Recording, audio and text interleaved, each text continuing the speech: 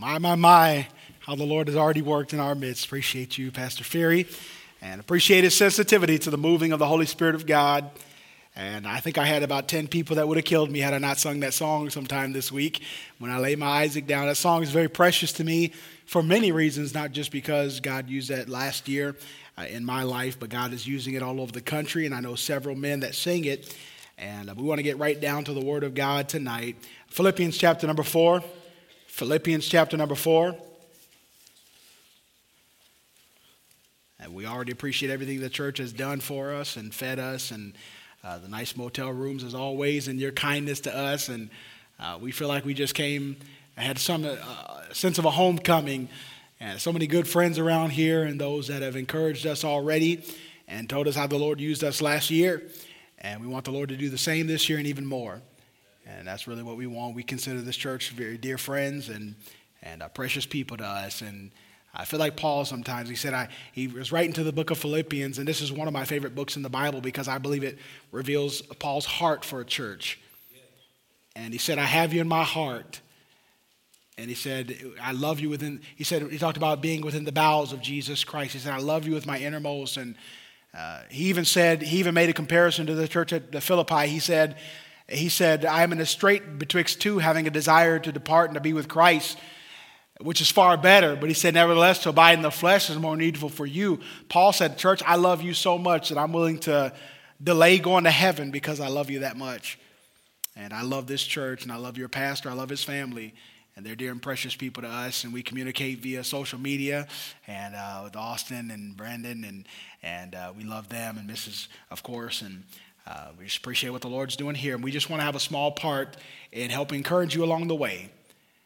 But let's go to the Word of God tonight. Philippians chapter number 4. The Scripture tells us, therefore, my dearly beloved and longed for. You understand? You see Paul's heart here. He says, my dearly beloved, my longed for, and all throughout the book of Philippians, you can see his heart for this church. And you can see his desire for the church. And he says, my dearly beloved, my longed for, my joy and my crown. Stand fast in the Lord. And it even says it again, my dearly beloved. The Bible says, I beseech Euodias and beseech Syntyche, and that they be of the same mind in the Lord. And I entreat thee also, true yokefellow, help those women which labored with me in the gospel, with Clement also, and with my other fellow laborers, whose names are in the book of life. Rejoice in the Lord always, and again I say rejoice. Let your moderation be known unto all men. The Lord is at hand. Be careful for nothing, but in everything by prayer and supplication with thanksgiving, let your requests be made known unto God. And the peace of God, which passeth all understanding, shall keep your hearts and minds through Christ Jesus.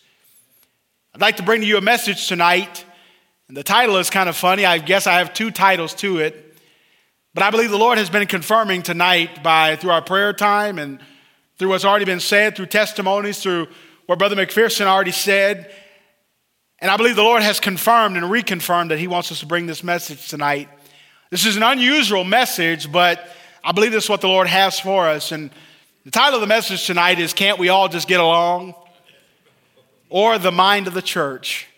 Father, I pray that you'd bless tonight. Lord, we thank you again for the visitation and the manifestation of the Holy Ghost of God. We thank you, Lord, for the sensitivity again in this place that you can move in anytime you want to. And Lord, if it be your will, I'll go sit down right now and not preach this message. Lord, if in the middle of this message you tell me to stop and sit down and hold the invitation, I'll do it then. I want to be obedient unto your Spirit.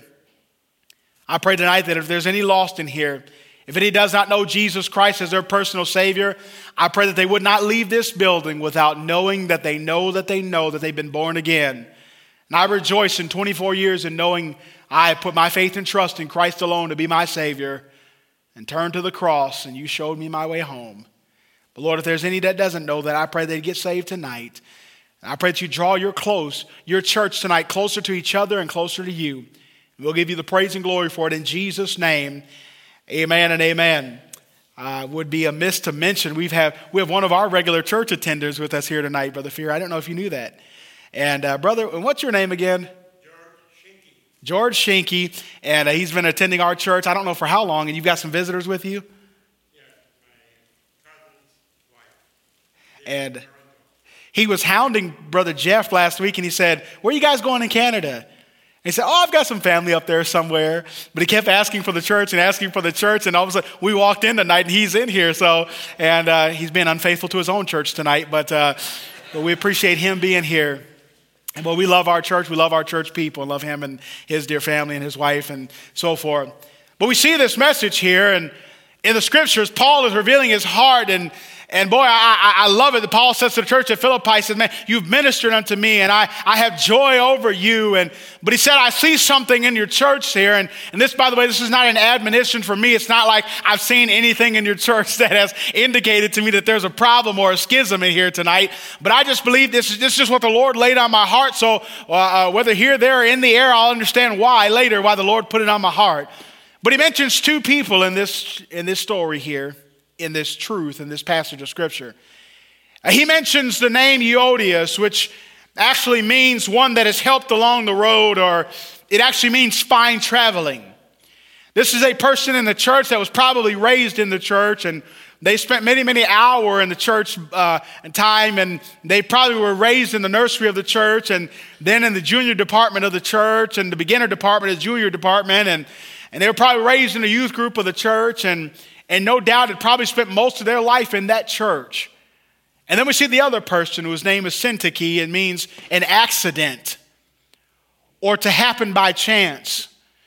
Many times I brought this message when I'm preaching to a group of teenagers, and I'm talking about these two, I have actually two messages out of the same passage, and I talk about being that teenager who was raised in the church and being that teenager who was not raised in the church like I was. And I mentioned before, and you've received my testimony about how my mother was 15 years old when she had me, and how the struggles of that and growing up in our home there, and how tough that was, and how I envied many times the people that had grown up in church. And I began to talk about these two young men, but really what I want to talk about tonight, and I believe even the greater truth in all of this church, is God is saying whatever background you come from, whatever baggage you come with, it is so imperative that you and I get together and function as a body called the local church. And by the way, I believe the Lord in Acts chapter 2 made it clear to us who adds to the church. In Acts chapter 2, it said he added to the church daily. The Lord added to the church daily. My friend, before you join any church, you should have prayed and said, Lord, would you have me to join that church? And we want the Lord to put us here. And even if you didn't pray that, but you felt in your heart that the Lord wanted you to be a part of this church, and you in obedience came forward and you put yourself down in the membership rolls of Bethel Baptist Church. And the Bible says he puts the church together like a body, and that church is supposed to function. It says every joint is supplying, and every vein and every part of the body is important, and that there would be no schism in the body, he says. No separation. You ever had a finger out of joint? I mean, you ever broken a bone or had an arm come out of joint? I mean, it's so painful. When you've got something in your body that is separate, or your body, like cancer, begins to fight its own self, you've got some major problems on the horizon. And the Bible says for his church, Paul is saying, man, this church that I love so much, it's time we all get on the same page. It's time that we all begin to, in a sense, pull on the same rope. It's time we all got along together. That little phrase there, can't we all just get along? It actually came out of a famous case in Wisconsin, in the United States. And some of y'all may remember the O.J. Simpson trial, and how it was the trial of the century, and how it began to be racial tensions in the United States of America, much like a few years ago and a few short years ago. But it was a time of animosity, and they had beaten, actually even before that time, the time of Rodney King, and he was a man who was drug addicted, and he was driving through Los Angeles neighborhoods at 100 miles an hour in a Hyundai. 100 miles an hour. I thought that was impossible, amen. You had to be going downhill with a bunch of, Baptists in there, amen. and they began to beat this man. And I understand the frustration that the police, and they were wrong, but the frustration of chasing this man at 100 miles an hour, almost killing them, almost killing other people. And they began to beat this black gentleman and ended up going to court and so forth. And I mean, LA just kind of was like a powder keg, and it just, boom, I mean, it just exploded. And racial tensions began to run high. And a man by the name of, I believe his name was Denny, Reginald Denny. And he was driving his truck one day through there, and they stopped Reginald Denny. They were getting in front of his truck, and some men got to his truck, and he had to stop because he didn't want to just plow through the people. And lucky it wasn't me. I mean, hey, if I see a riot going on and you're blocking my way, I'm going to just close my eyes, pray, and drive on through. I'll pray for God to part that Red Sea, but if he doesn't, I'm driving right over it. Amen.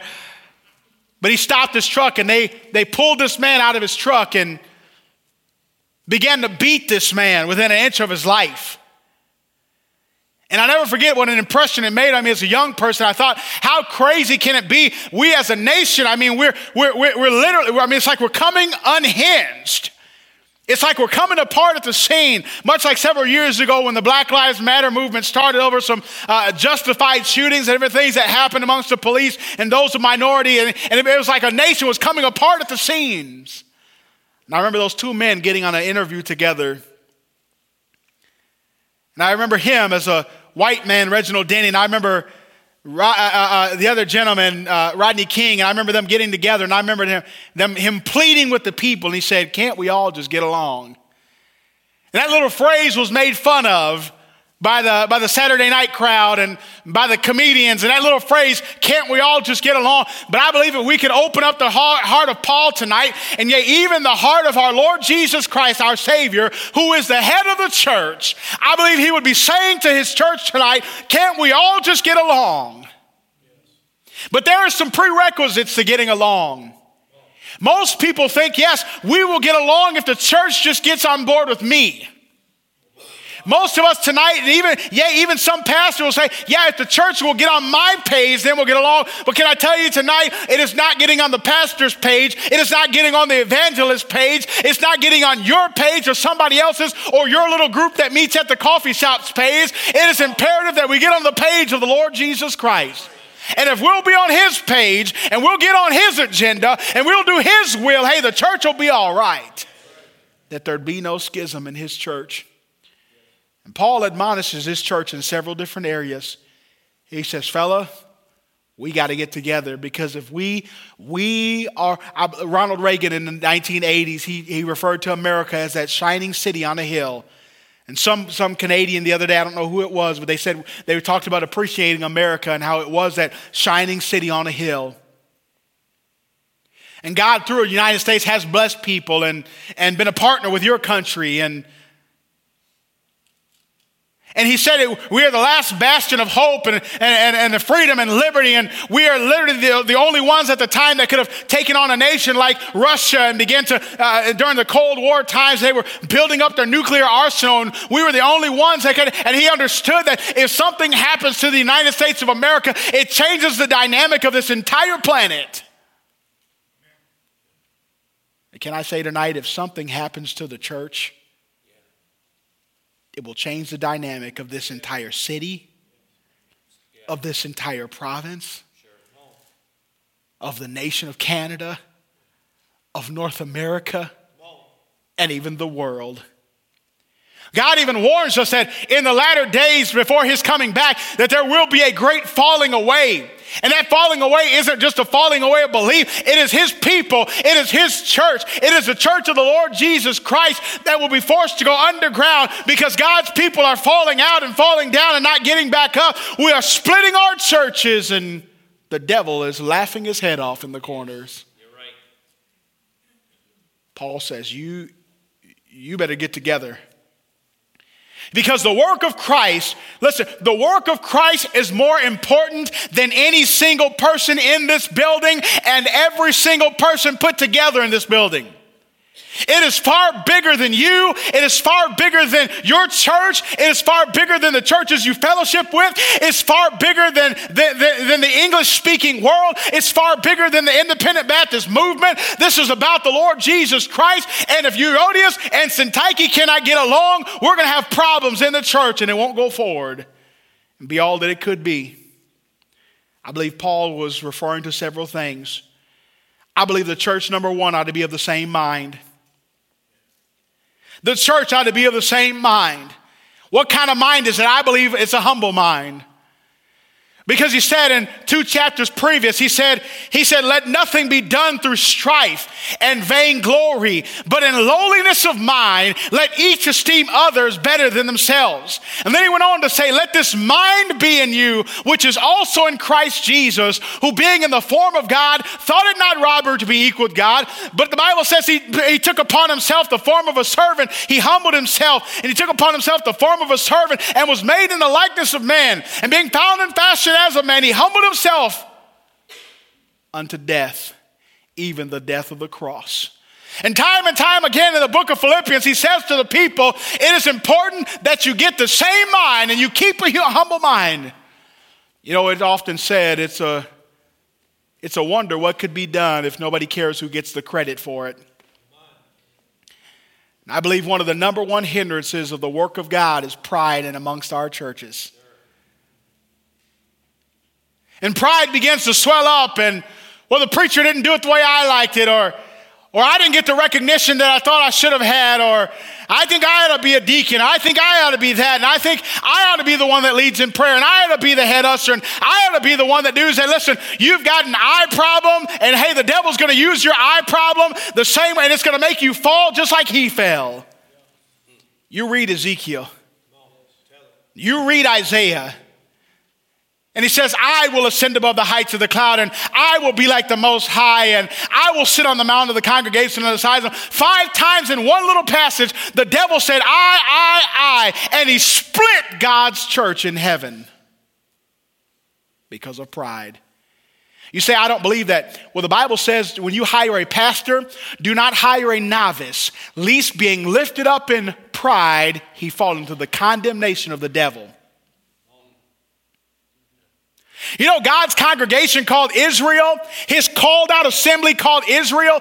He said, listen, in 1 Chronicles chapter 7 and verse 14, the first prerequisite to having revival back in their land, the first prerequisite to their land being healed, he said, if my people, which are called by my name, shall humble themselves. And how much pride do we have in ourselves, in our own abilities, in our own talents, in our own mind, in our own education, when we ought to humble ourselves and get together and say, hey, brother, you're no better than me. You're no worse than me. We're all in this together. We humble ourselves. The reason why we can't get things done in America, in the United States of America, even in our own halls of Congress, is because of pride. Because of pride. The scripture tells us only by pride cometh contention. Sure. And I'll tell you, every church, every problem in this church tonight, it is rooted somewhere in pride. If you'll get to the bottom of it, they didn't treat me this like I felt like I deserved. They didn't acknowledge me. They didn't give to me. They didn't stay away from me. They didn't talk. They talked bad about me. They made me look bad. And God says, if this church is going to go forward, we've got to be of the same mind and humble ourselves. Because only by pride cometh contention. See, pride, the Bible says, the pride of a man will bring him very low. The Bible says, these 6 things that the Lord hate, ye 7 are an abomination unto him. And the first thing he says is a proud look. And there are some, just by the way you sit in church, you grieve the Spirit of God. Just by the way you carry yourselves in the halls of the church, you've grieved the Spirit of God. Just by the way you think everything revolves around you, you have grieved the Spirit of God. Because he says the first thing I hate, he didn't even say an act of pride. He didn't say a series of prideful events or prideful words coming out of your mouth. He said the first thing I'm going to address is your proud look. And we want everybody to look at us. By the way, this includes when we have a disagreement. We want everybody to know that we disagreed with what the leadership did. We want everybody to know that we don't approve of what happened here. Why? Because we're so focused on self. We don't care about the new Christians that we're going to hurt. We don't care about the pastor that we're going to hurt. We don't care about our own children that we're going to hurt. Hey, we don't care about anything else but ourselves. And because of our pride, the work of Christ is going to be hindered. May God, and by the way, I was going to say may God humble us, but the Bible says humble yourselves. Because let me tell you, you don't want God to humble you. I would rather humble myself than have the God of heaven humble me. Because when God humbles you, Mr. Nebuchadnezzar, you may end up in a field eating like an animal.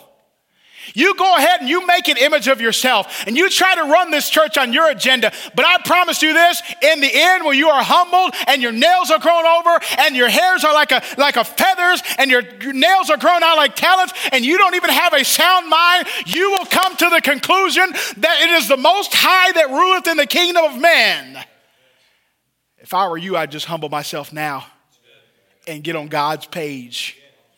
I believe it's a humble mind. I believe it's a holy mind. He goes on to this chapter. He says, finally, my brother, whatsoever things are true and honest and pure and lovely and of a good report, he said, if there be any virtue and if there be any praise, he said, think on these things. He said, this same mind, Euodias and Syntyche, this humble mind, this holy mind, the mind that says, hey, I'm not trying to bring the world into the church. I'm trying to be the church that goes into the world and changes them. I believe he meant be the same mind. I believe number two, we've got to have the same mission. Look at verse number 3 in our passage. Verse number 2, he said, they be of the same mind in the Lord. Verse number 3, he said, hey, I entreat thee, true yoke fellow. And he said this, he said that labored with me in the gospel. And he said, they are fellow laborers. Ladies and gentlemen, tonight we have got to have the same mission. If this church will go forward, it will be by those that are in the harness together, those that put on the yoke together and go forward in the same mission. What would it be like tonight if we had, and I understand some folks here that raise cattle and different things, and what would it be like if you had some cattle to be raised and you put those two oxen together and one had a mind of its own and it started to go this way. And the other one had a mind of its own and guess what would happen? Absolutely nothing would happen. You would have a broken harness. And Pastor Fury, can I tell you, I've seen church after church after church with a broken harness because the people are going in all different directions. You see, when you get in a yoke with somebody, you got to be plowing in the same direction. But how you get in the same direction is, hey, there is a master behind you. There is somebody behind us that's steering this thing, and it's the Lord Jesus Christ. And he's got some assistants called the pastors that are helping him along the journey. But he says, those true yoke fellow, they're getting the job done. Can I tell you this mission that we've been given, it's a heavenly mission. Can I ask you this? I know your pastor is concerned about souls. Are you in the yoke with them?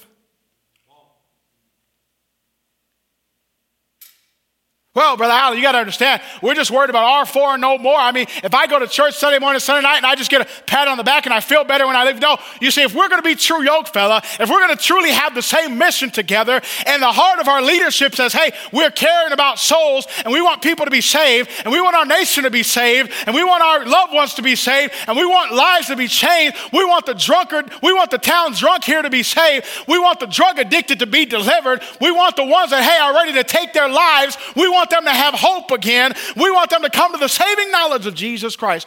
Are you in the yoke? Well, I'm just not for that kind of program. You know, it's going to result, people are going to go to hell. Well, you know, I understand they have the master's clubs, but, you know, those kids, they kind of tear up this building. I just wish we didn't have that. And maybe you've not said that out loud, but maybe by your attitude or by your lack of support, you've said that. But I tell you, I appreciate these buses out here, but man, they cost a lot of money to get inside there, man. Listen, why don't you just yoke up together and say, you know what? Instead of complaining about the bus ministry, I'm going to find some little bus kid somewhere, and I'm going to tell them that Jesus loves them, and I'm going to get together with that bus captain, and I'm going to find if that little boy needs a shirt and a tie, and I'm going to find out if that little girl needs a dress, and I'm going to find out if I can be an encouragement to them, and I'm going to find out the ones that have no daddy, and I'm going to invest in those kids who have no daddy, and those girls, hey, that are having a hard time, I'm going to find out that family that needs groceries. What is that? That is a true yoke fellow, and we will begin to change this city with an attitude like that. Yes, sir. Instead of saying, I don't know why we go to those nursing homes.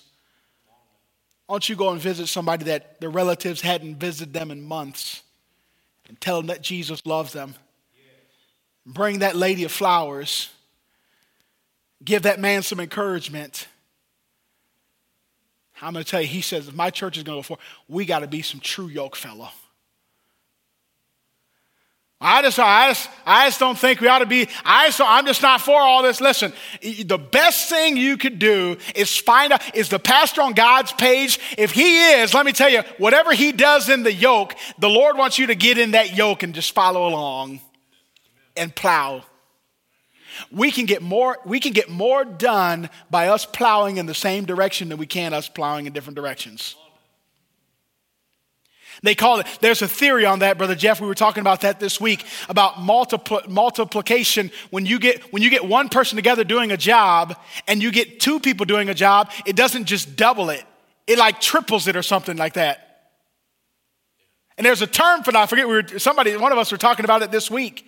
And you know, if we could get a whole, man, could you imagine what would happen if everybody here got in the yoke of soul winning? Could you imagine how many people we could reach? Could you imagine if some of you young people that you have the vitality of youth and you say, you know what? There's some kids over there that live on the far end of that town that, man, I believe if somebody ran a van or a bus that they would come to church. And you get in that yoke and say, you know what? It's about time I start plowing for Jesus. Are you willing to get in the yoke? You know, everybody wants a friendly church, but nobody wants to be friendly. Why don't you get in the yoke of friendliness? Instead of wondering who in the church didn't shake your hand this week, why don't you go out of your way to shake 100 people's hands? You know why? Because we're in this together. You know why I like coming here? Because I like, man, we got some true yoke fellow in Canada. Eh? They're changing me, man. I've been hanging around you too long. I found that A is like all 8 parts of speech, you know? It's a noun, it's a verb, it's everything. Did you A today? I have no idea. But I'm going to tell you, what would it be like, man, if everybody, I mean, man, when the revival time was coming, man, we were all plowing for revival. But here's what happens in the average church. This one's getting revival and this one's they're getting ready to step out of church. This one's trying to give up the bottle and this one's picking it up. This one's getting more television. This one's trying to throw us out or shoot it. And if we could all at the same time, man, if we could all just get in the harness together, if we all could get excited on prayer together, if we all, instead of a small group of men getting together to pray, man, what would happen if all the men got in the yoke and said, you know what, we're all going to plow to prayer? It would change this church, I guarantee you. He says, you got to have the same mind, you got to have the same mission. It's a heavenly mission. It's a helpful mission. Not only that, but he said this. Verse number 4, again, he said, rejoice in the Lord always. And again, I say rejoice. And then he said, and here's what he said. He said, let your moderation, verse number 5, be known unto all men. The Lord is at hand. He said not only the same mind, not only the same mission, but he said the same moderation. Now, this is not a common word that we used. I used to think it meant, Brother Jake, I thought it meant like your motivation almost. I thought it meant let your moderation be known. You know, I'm happy I'm serving the Lord. I thought it was my cheerfulness. The phrase moderation means this. It is our fairness, our graciousness, our tenderheartedness, our loving kindness, our mildness, And God said, hey, my church, I want it to be known as a church of moderation. I want everybody to know about the graciousness of Bethel Baptist Church. And it should not just be, well, that's a kind brother in the church. You know, it ought to be so common that we're so kind to each other that nobody that's kind ought to stick out like a sore thumb. Nobody that's kind, well, they got one kind brother over there. Well, that sister over there, man, she's nice. No, it ought to be every one of us. Every one of us ought to be pleading and cheering on and being kind to one another. As the Bible says, tender-hearted and forgiving one another. The Bible says, do good to them, and especially those of the household of faith. Are you known for your kindness to your other brothers and sisters in Christ? It says, let that gentleness, kindness, loving tenderness, let that be made known unto all men. You know, Jesus said this, the world will be able to tell that you are my disciples. How? That you have love one toward another. Can the world tell that you're his disciple? Help us then. Well, I'm going to tell you that guy over there, man, I'm going to tell you. And we find in our churches where we sit on the complete opposite side of somebody in the church. You know, it's called division. We find ourselves, we'll go in that door because we know they're going to be over at this door, so we're not going out that door. Boy, we know that quartet's getting up there to sing.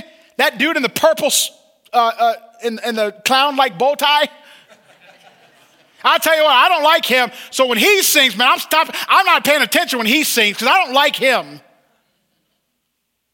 Boy, when she reads the Bible, man, it just makes me sick. Man, when it's his turn to pray, man, it grieves my heart. Listen, that's not of God, that's of the devil.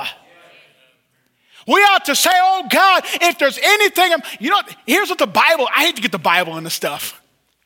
The Bible says, Pastor, if you come to the altar and you have a gift and you see your brother that you have something against, before you even put in that offering plate, it says, lay it down on the altar. Go to your brother, make it right with him, then go give your offering. Yes, you're right. Yet how many of us have given and we've had strife, we've had envying, we've had bitterness, we've had anger, we've had malice towards a brother, and we think coming down here on an altar praying, we think giving it an offering plate, we're praising God. Can I tell you, you better go to your brother and say, hey, we've not been of the same mind. I've had aught in my heart against you. I want to make it right. Would you forgive me? And then we can go down again. Guess what? The Bible says he loves our sacrifice of praise then. He loves it. You know, I heard a preacher say this years ago. If there's anybody that can walk into this room tonight and come and sit beside you and ruin your spirit, you are not right with God. Wow. If there is anybody in this building tonight and on the membership rolls of this church that could come and sit next to you and your church service would be ruined, can I tell you this? You are the opposite of a true yoke fellow. You are not of the same mind, and you are hindering God's work. Here's what we say. We would rather leave a church than get right with God, though. Well, I just don't get along with anybody there anymore. If you don't get along with everybody else, maybe you're the problem. Maybe you need to get right with God instead of the hundreds of other people. The pastor told you, I don't have a clue what's going on in this church. I just know my church. Amen. There's one of our problems, right? No, I'm just kidding. We like those kind of church members. He's a good church member. But I'm going to tell you, is that true about you? Could anybody in this building ruin your service tonight? See, you wanted me to come for a revival. You didn't want me to come to metal, did you? We just wanted to have a happy time. We didn't want Jesus to change us, did we? Come on now. Is there anybody when they get called on to prayer, you go, pfft. And I tell you, you control your own heart and spirit. I've had people that have spoken against me, and hey, when I don't have anything against them, I can come up to them and I can shake their hand and look them straight in the eye. Say, I love you, brother. When there's contention there, we're not of the same mind, I'm going to tell you, it smells all over us. But husbands and wives, it's the same way. You know what the Bible says about husbands and wives? If you're not getting along together, the Bible says, husbands, dwell with your wives according to wisdom and knowledge, that your prayers be not hindered. You understand, if there's a schism in your home, your prayers are hindered. I mean, man, there's been times where I'm on my way to preach and we're having an argument. I'm like, baby, I'm sorry. Right before I go to the pulpit, amen. I'm sorry I was wrong. No, I'm sorry I was wrong. No, I'm sorry I was wrong. No, I'm sorry. No, listen, I'm sorry. Now be quiet, woman. You understand, my sermon on the home that night won't be too good. But what is it? Man, we got to get on the same page. We got to get, man, we all ought to be known for our loving kindness to each other. It ought not to be said, man, I don't feel like I could ever go to brother such and such. Could anybody in this room walk up to you with a prayer request tonight? And you say, gladly, I'll pray for it.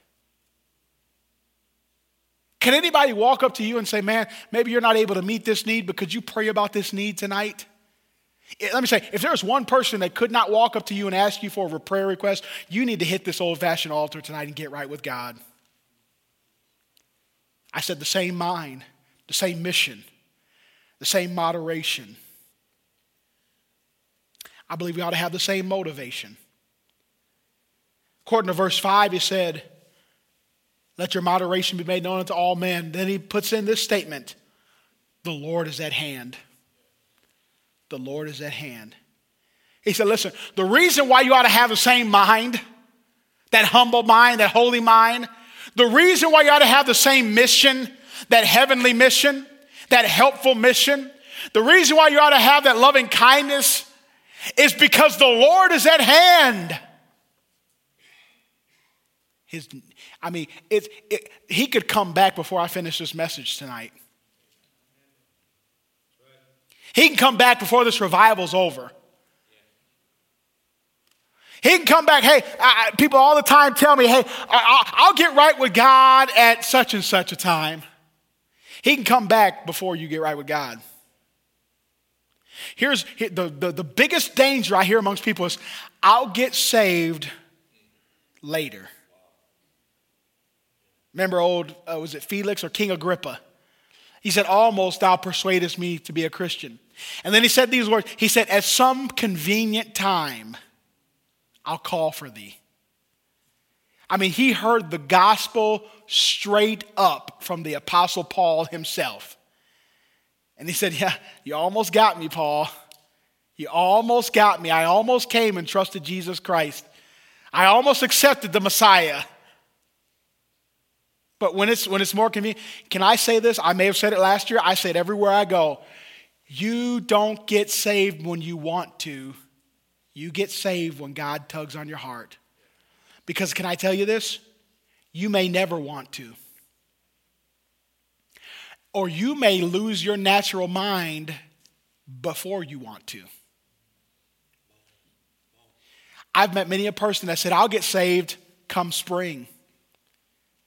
I mean, one of the greatest preachers known to mankind, he built the largest Sunday school in the world. His own daddy died a drunkard, but his daddy said to him in the summer of 1958, or in the winter of 1958 on New Year's Day, his daddy said to him, son, I'm going to get saved in the spring, and I'm going to let you baptize me, son. And he said, I'll become one of your deacons in the spring, son.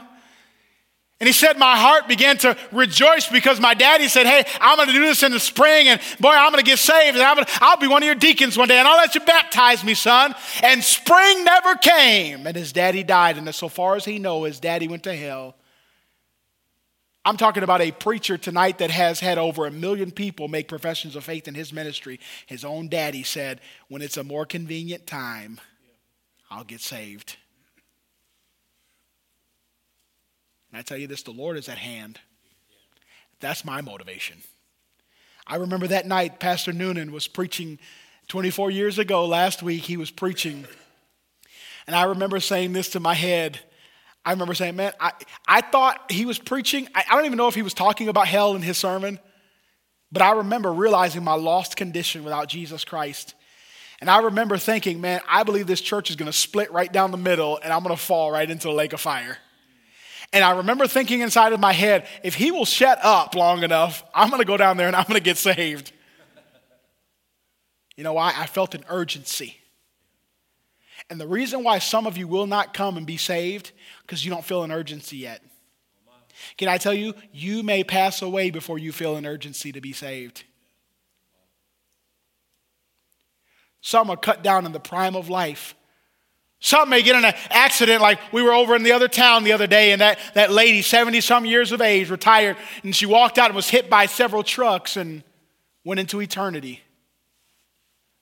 But you may be in the prime of your life like that young man who's in his 20s that had a heart surgery, heart replacement. 23. He never thought, I guarantee he never said, I'm going to face eternity. But can I tell you that? The Lord, even if you don't pass away, he's coming back. That's right. Yes. And the Bible says there'll be a strong delusion in those days. No, when I see him coming back, then I'll just get saved. There'll be a strong delusion. Even the elect of God, it says, will believe a lie. You don't get saved when you want to. You get saved when God, Jesus said, if I be lifted up, I'll draw all men. But he said this, he said, my spirit will not always strive with man. God's not going to keep wrestling with you. And so our motivation to be born again is the Lord is at hand. But our motivation of service ought to be the Lord is at hand. You know, Paul said in 2 Corinthians chapter number 5 and verse number 17, he said we labor, that whether absent or present, that we may be accepted of him. Because he said this, he said, we must all appear before the judgment seat of Christ. And listen, when he comes back, that ought to be the motivation. His coming ought to be the reason for our going. And that's why I win souls. And that's why I preach across the world. And that's why I give my life. And that's why I spend time away from my home. And why I spend time away from my kids. I'd love to take my kids to the park this week. They're on spring vacation this week. I'd love to be at home with my kids, spending spring vacation with them. But God's called me to do something, and the Lord is at hand. Listen, we'll have fun when I get back home. Trust me, they're not going to miss out on fun. But I'm telling you, I'd like to be like you and sit back, but the Lord called me for a specific purpose to do this here. The Lord allowed me to be here this week, and I know that he's coming back, and my family knows that he's coming back, and that's why they don't mind me missing a week in time here or there, because they understand this is about God's church and God's purpose. What are you doing, though, that is motivated by the return of the Lord? How is your life different because Jesus is coming back?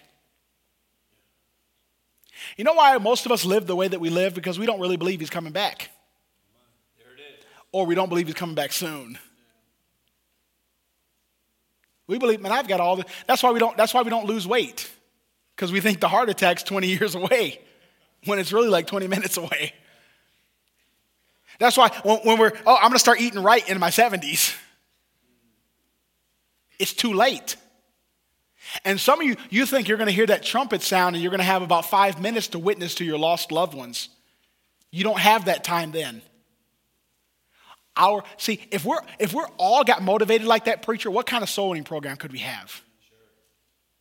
What kind of children's ministry could we have? Because we realize, you know what, man, these children are lost and they need to be saved, they need to be taught, and they need to be trained, and they need to, man, before the Lord comes back, man, we need to remain faithful. We need to stay in church. It says, matter of fact, staying in church, it says so much the more as you see the day approaching. Man, Jesus coming back, man, I got to stay in church and I'm going to be in revival meeting, man. I'm going to be in prayer time, and man, I'm going to do work for God, man. I'm going to greet people at the door because the Lord's coming back, and I want him to find me faithful when he comes back. Is that your motivation? Do you want him to find? He said, man, will I find any faithful when I come back? I want to be faithful till he comes back. Lastly here tonight, he said this. I believe it's the same methods. Verse number 6, he said this, be careful for nothing. He said, in everything by prayer and supplication with thanksgiving, make your requests be made known unto God. I believe that it ought to be done the same way. Everything we ought to do around here ought to be done in a spirit of thanksgiving, in a spirit of the power of God, in thanksgiving and prayer time and walking with the Lord. This will produce a boldness in us. This produces a prayer type spirit. This produces a gratitude in us. And then look at verse number 22. He says this, all the saints salute you, chiefly they that are of Caesar's household. You know what Paul was really good at? Paul was really good at remembering people that had served with him. He was really good at saying, man, that person was a blessing to me. He was really good. Man, he talked about Clement. He talked about Epaphroditus. He talked about Timothy. And at one point he said, man, nobody's going to care for the church like Epaphroditus. He was even sick because he had such a care. He was great. You know what we ought to have? We ought to have the same memorial. The same memorial. You know, someday when they roll us in here, they ought to be able to say, there was a faithful man. There was a faithful lady. Man, she loved her church. Man, he loved his church. He loved the Lord. He cared about souls. He gave faithfully to missions. How does it happen? When we all get together. When we all get together, but we can have the same remembrance. And guess what? There's no jealousy in heaven. It's just, man, you serve God, I serve. Man, I love him too. Man, you worshiped him, I worship him too. Man, you love his book, I loved his book too. And you love soul, man, here's some people I want too, man. And it's nothing to do with pride. Because here's what the Bible says we're going to do when it's all said and done and we got these crowns and everything else for serving him. We're all coming to the same place. We're all coming to that throne. And we're all going to be one in unison.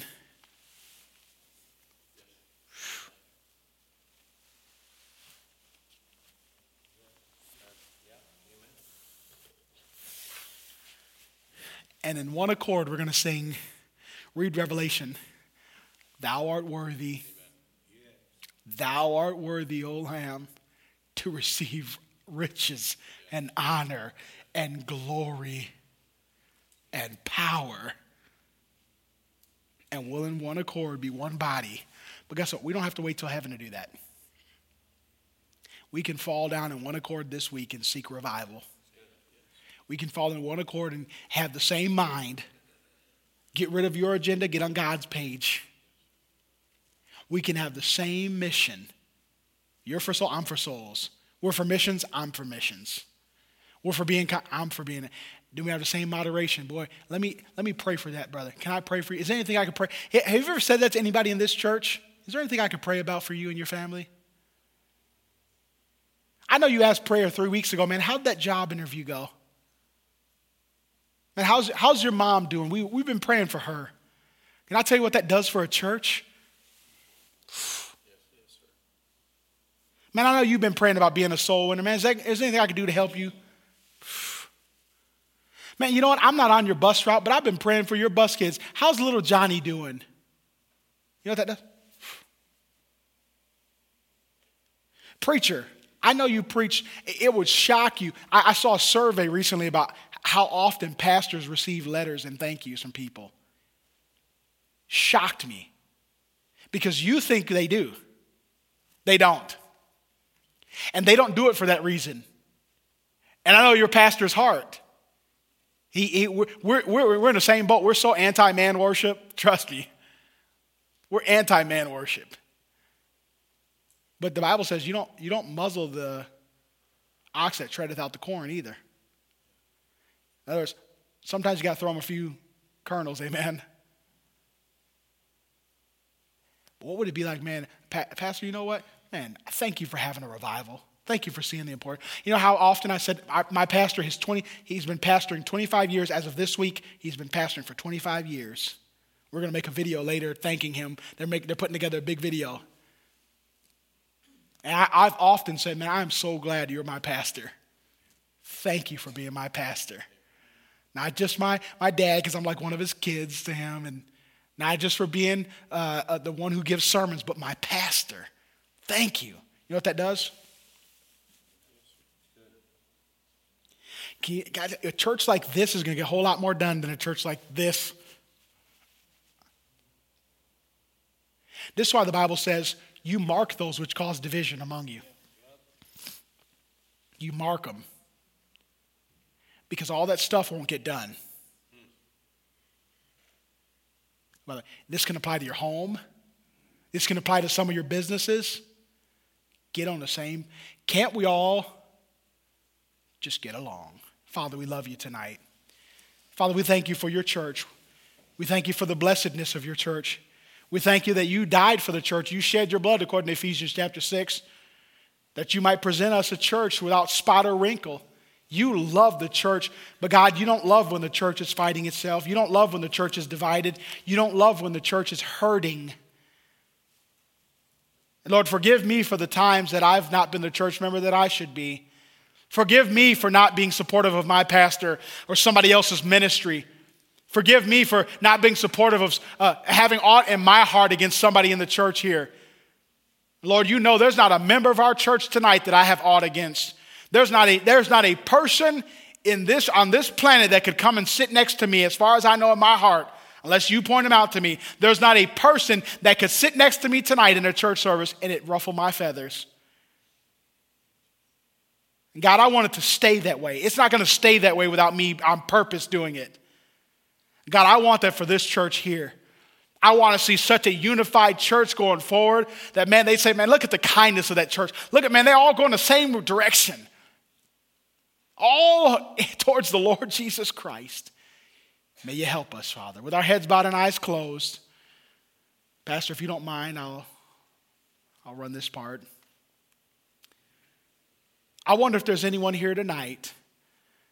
You know, you cannot be in the same mind and the same spirit with us if you are not saved.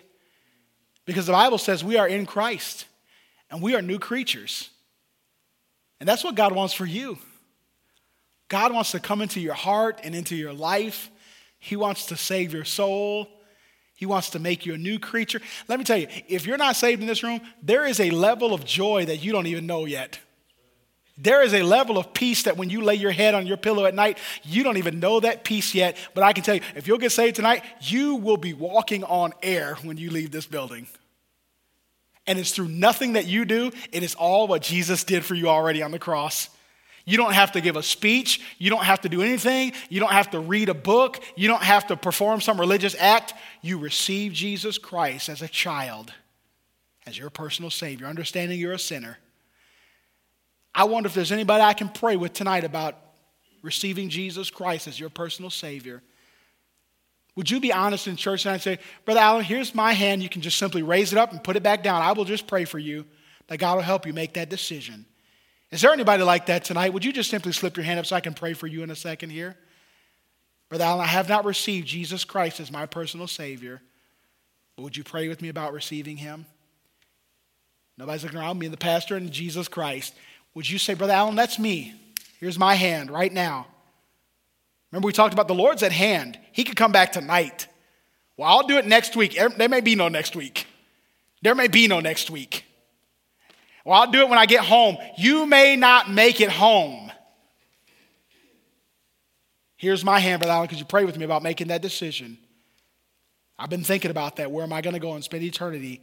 I need to know for sure. Here's my hand. Anybody like that tonight? Anybody that I can pray? I'm going to ask one more time. Is there anybody like that tonight? Okay, by your own admission then, I pray that you are all saved. But by your own admission, you're saved. You're making a profession of faith.